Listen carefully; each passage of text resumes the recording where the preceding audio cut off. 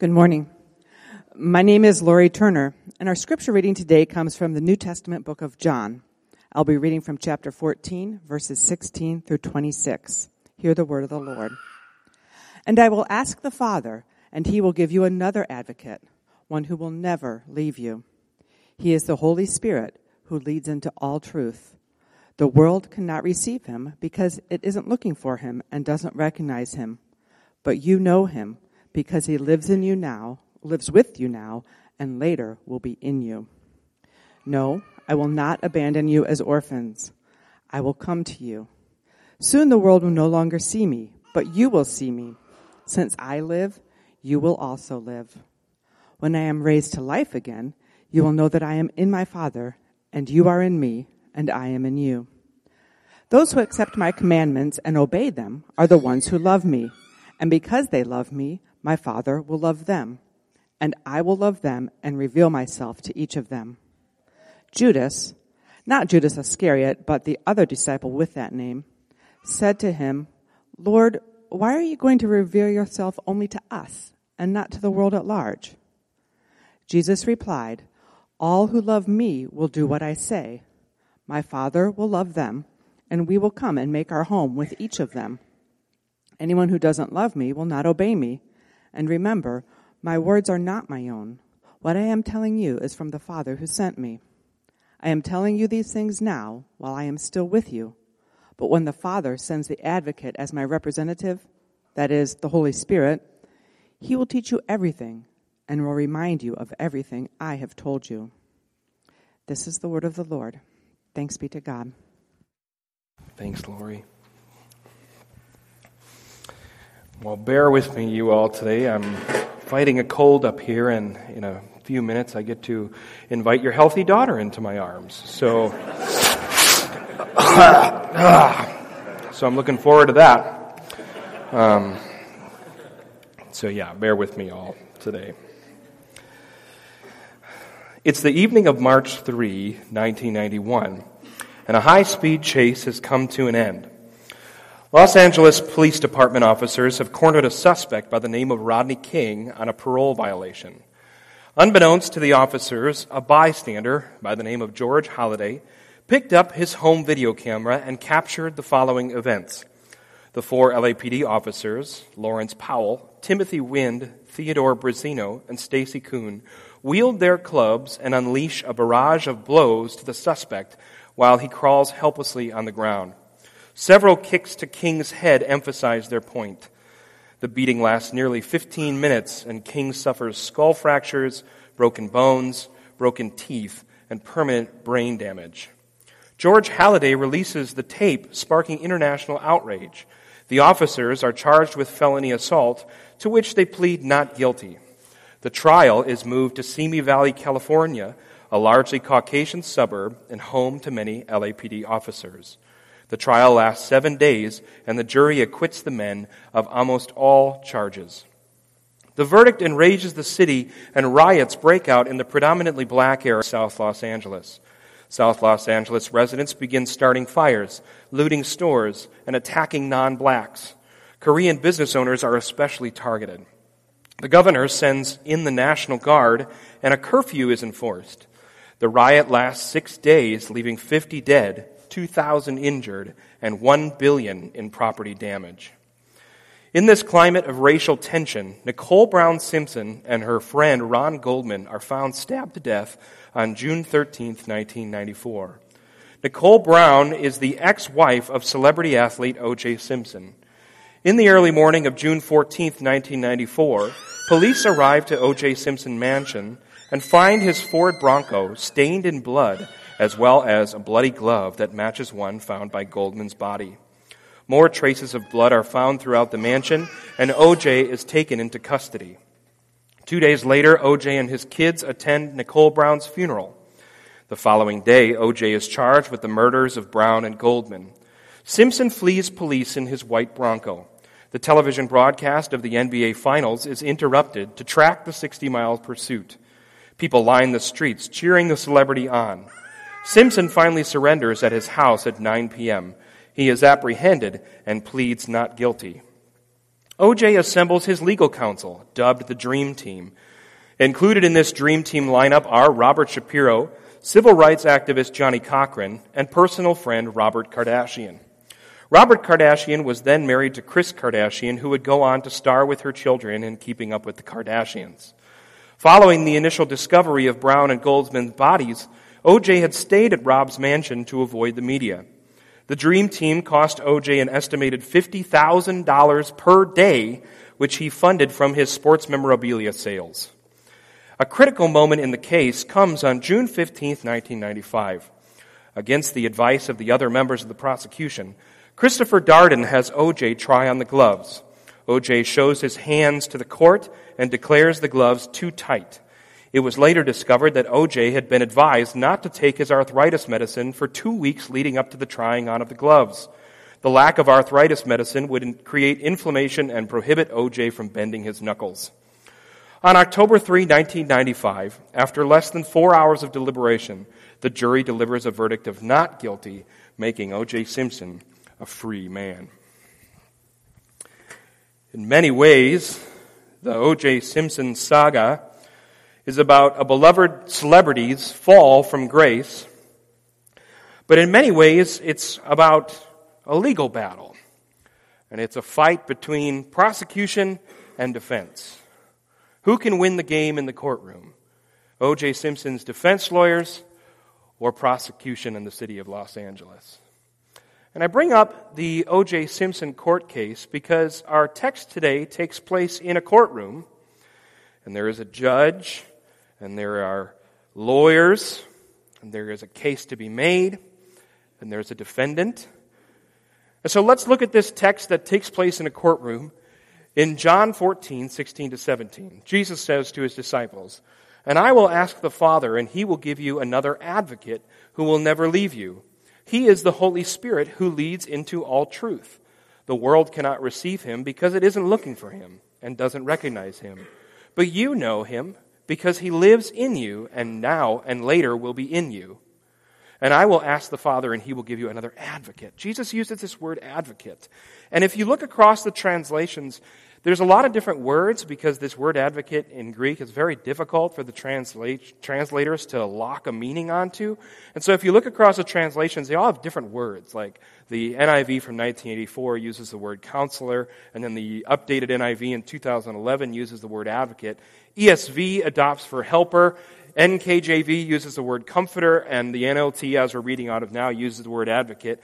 I think the word advocate and counselor together capture that meaning, because the Greek word is parakletos. Para, meaning not before, not behind, but to stand alongside, and then kletos means to argue. And so this is a legal counsel who stands alongside somebody, is before somebody, and argues someone's case. O.J. Simpson assembled his dream team of lawyers that costed him $50,000 a day, and they would stand beside him, and they would argue his case and advocate for him. They were for him to argue his case. And the Holy Spirit is our advocate who argues our case. Now the question with that is, well, where does he argue our case? In what courtroom does he argue our case? And the truth is the courtroom of our hearts is where the Holy Spirit advocates our case. Look at Romans 15, verse A, or Romans 8:15, the first part of the verse. And I'm going to use N.T. Wright's New Testament translation because he fleshes this difficult stuff out in a way that we can analyze. He says this, "You didn't receive a spirit of slavery, did you, to go back again into a state of fear?" This is that song that we just sang, "No Longer Slaves." Paul says, "You didn't receive a spirit of slavery to go back to a state of fear." And Tim Keller, who is a pastor that I credit a lot for the exegesis of this sermon, says that this means that our hearts are full of fears. We fear deep down inside that we are not worthy of God's love. The spirit of fear whispers to us a baseline skepticism that we are worthy, that we are valuable. He whispers a baseline skepticism that we don't measure up, that in the end God truly doesn't love us, is displeased with us, that we are at our core failures. If you think about it, how often do you wonder and worry about your value in God's eyes? This is the spirit of fear that whispers to us that we don't measure up, that we've done too many bad things in our lives? How could God love someone who has done so much bad? God whispers to us like, Bill, you're a chronic luster. Like you looked at the women last week and you lusted over her, and God hates lusters. And so how could God love somebody like you? Because you and I both know that lusting is a sin and God hates lusters. And so there's no way that God could love you, Bill. This is the spirit of fear that whispers to us a baseline skepticism about the promises of God, that indeed God does love us and that we do have value in God's eyes. That our hearts are too broken, that our hearts are too cracked, too dirty to be loved by God. But Paul says this, he says, you didn't receive that spirit, you received a spirit of sonship in whom we call out Abba, Father. And so the Spirit counters that spirit of fear and says that is lies. The spirit of fear is a liar because you indeed do have value and you have received sonship or daughtership in the eyes of the King. Recently I was talking with Becca 2 weeks ago, Becca, our worship leader, and it's one of my favorite calls that we've had. And I was just reveling in all of the cool things that God was doing here at Grace. And it was just one of those moments where I felt like I had no strategy or no plan, but yet I saw God on the move. Like my plan was faithfulness. That was the extent of my plan. And yet I saw the Lord on the move, and I'm just seeing Him do things through spiritual gifts, and I'm seeing Him do things through Jim, and I'm seeing Him gather creative people in our congregation to brainstorm about Christmas, and I'm just like overwhelmed by all the amazing things that are going on here at Grace. And I kept saying to Becca as I was just like in wonder about all this, I said, I don't deserve this. I don't deserve a place like Grace, and I don't deserve this incredible work of the Lord. And it was at one point where you stopped me and you said, Bill, I hear your heart when you say that you don't deserve any of this. She said, but may I remind you, Bill, that you are God's son, and that as your Father, He delights in showering you with goodness and His gifts. And it was at that moment that she completely reframed the conversation for me, because I went from seeing myself as a fallen guy in need of grace every single day to seeing myself through the eyes of my Heavenly Father, who rejoices in giving me good things and rejoices and delights in giving me gifts. If I love my kids unconditionally, and if I have this love that I can never even explain to them, and if I just rejoice in giving them stuff, they have so much stuff already, but yet I just continue to give them things. And I can't help myself. It just gives me joy to see them receive these gifts and joy. And if I get that much joy out of that, how much more does my Heavenly Father get joy out of showering me with gifts and His goodness? And so we are indeed children of the Father, and He delights in showering these gifts upon us. And then Paul kind of closes his argument in verse 16. He says, when that happens, it is the Spirit Himself giving supporting witness to what our own spirit is saying, that we indeed are God's children. So picture a courtroom, and the spirit of fear is in the position of the prosecution. And the prosecution is saying, the defendant is unlovable. This defendant has done too much wrong. They have too many tallies in the bad column. Their heart is too broken. Their heart is too sinful. They have no value. They are unlovable by God. And what happens in that courtroom of our heart is the Spirit becomes our advocate and our legal counsel, and He rises to our defense. And the Spirit says, the prosecution is a liar, because that spirit of fear is saying things that are untrue, because this son or daughter has been chosen by God before the foundation of the world, has been drawn to God throughout their childhood, has been regenerated by God to become one of God's family members, and now is being conformed to the image of Jesus, one day made complete when this son or daughter meets their Heavenly Father face to face.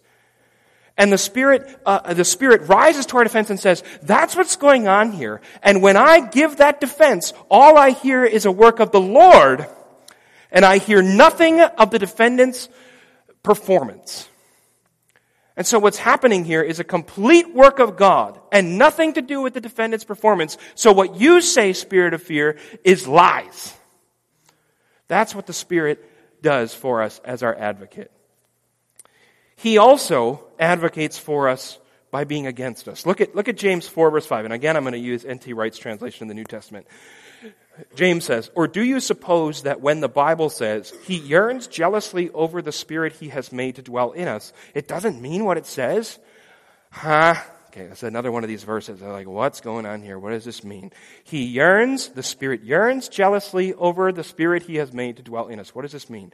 Well, again, Tim Keller, who I'm grateful for a lot of the exegesis, says that the Spirit is so for us that he can be against us for us. Okay? The Spirit is so for us that he can be against us for us. What he does is he yearns over the children of God. And he watches as we as children of God give ourselves away to all of these sinful mistresses, and it breaks his heart. Because he yearns for us. He says, he's mine. He says, she's mine.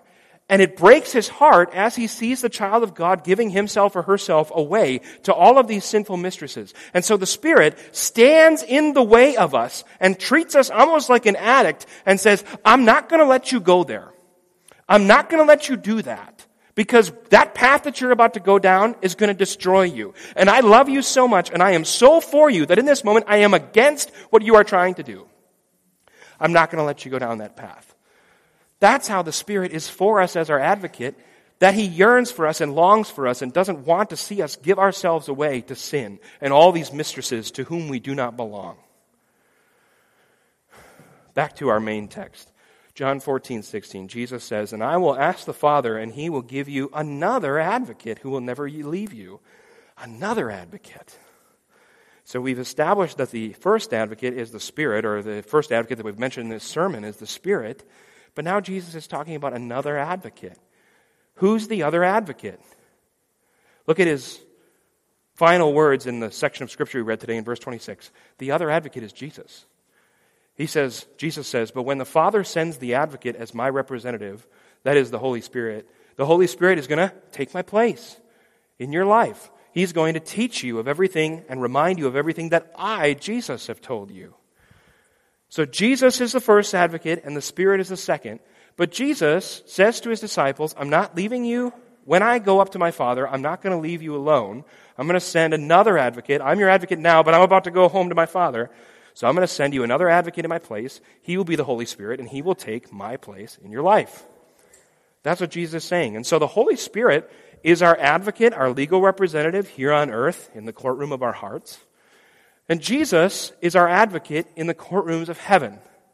The Holy Spirit is our advocate in the courtrooms of our hearts here on earth. And Jesus, because he's ascended to be with his Father, is our advocate in the courtrooms of heaven.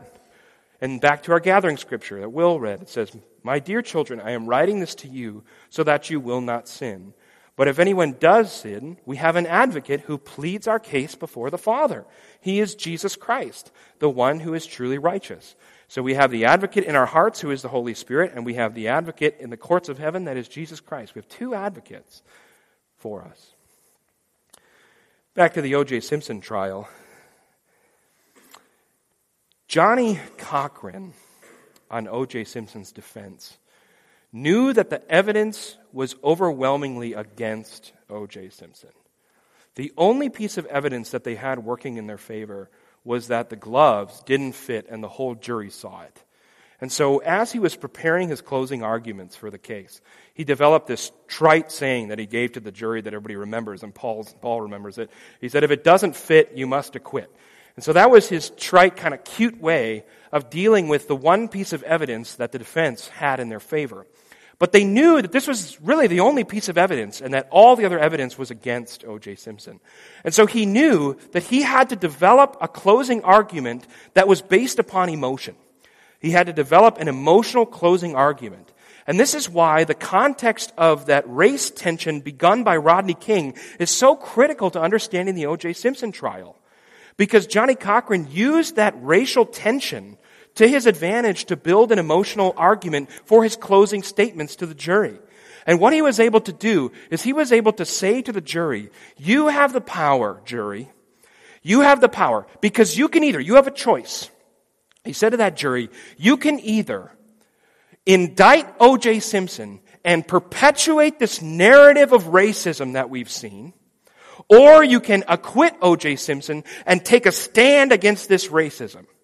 You can either side with a victim of racism and set them free in O.J., or you can stand with the perpetuators of racism in the police and continue this narrative of racism. That's how he framed his closing argument. This emotional argument about, of course I want to stand against racism, so I'm going to acquit O.J. It was not an evidence-based argument. It was completely an emotional argument exploiting the racial tension that was there at the time. And that's largely how O.J. got off with his not guilty verdict despite all the evidence against him. And I bring this up because I think that sometimes, if we think about Jesus as our advocate before the Father in heaven, I think sometimes we can imagine him making an emotional case. And the language of 1 John 2:1 lends itself to that. Look at this language. But if anyone does sin, we have an advocate who pleads our case before the Father. And so we imagine, as we imagine Jesus pleading our case before the Father, we imagine just that he's making this emotional appeal to his dad on our behalf. That he goes, come on, Father. You're loving. You're merciful. It's true this child of yours has sinned, but mercy triumphs over judgment. Didn't you say that somewhere in your word? Mercy triumphs over judgment? Maybe it's just a praise song, but come on, Dad. Let this person off. You can do this. Come on, Dad. Prove them that you're more loving than you are judgmental.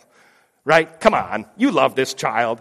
Please, this time you can do it. And the father goes, okay, fine, son, for you. I'll let this child off, right? We imagine Jesus making this emotional appeal on our behalf. But the problem with that is, how much longer can Jesus keep that up? What happens when God is having a bad day? What happens when the Father is kind of salty? And pre-trial, Jesus comes into the room with us and says to us, Bill, the Father's feeling kind of salty today, and my rhetorical skills are kind of running on empty, and so we might not be able to get you off today. Or at one point, Jesus is pleading our emotional case, and he says, come on, Father, you're loving. And the Father says, you know what, son, Jesus, I just think that this person has done too much bad this time. We're back in the court again for this same sin over and over again, and I'm sick of letting this child off. So I'm going to let him get what's coming to him. At what point does Jesus fail in making that emotional argument before the Father? Probably a long time ago, if that's the case. But the wonderful, incredible news this morning is that he's not making an emotional case. He is making a case of evidence. He's not pleading for mercy. He is standing as our advocate and rising up to our defense and making our case that's littered with evidence. Because when he stands to our defense and he says, Father, this child has sinned. You and I both know it, that this child has committed many, many sins. And we both know that sin demands payment. And you are just, and your justice requires payment of death for this sin. But then he says, but Father, you already have your payment. And he lifts up his hands for the whole court to see. And we see the holes in his hands. And he says, here is your payment, Father. And therefore, I declare this child not guilty.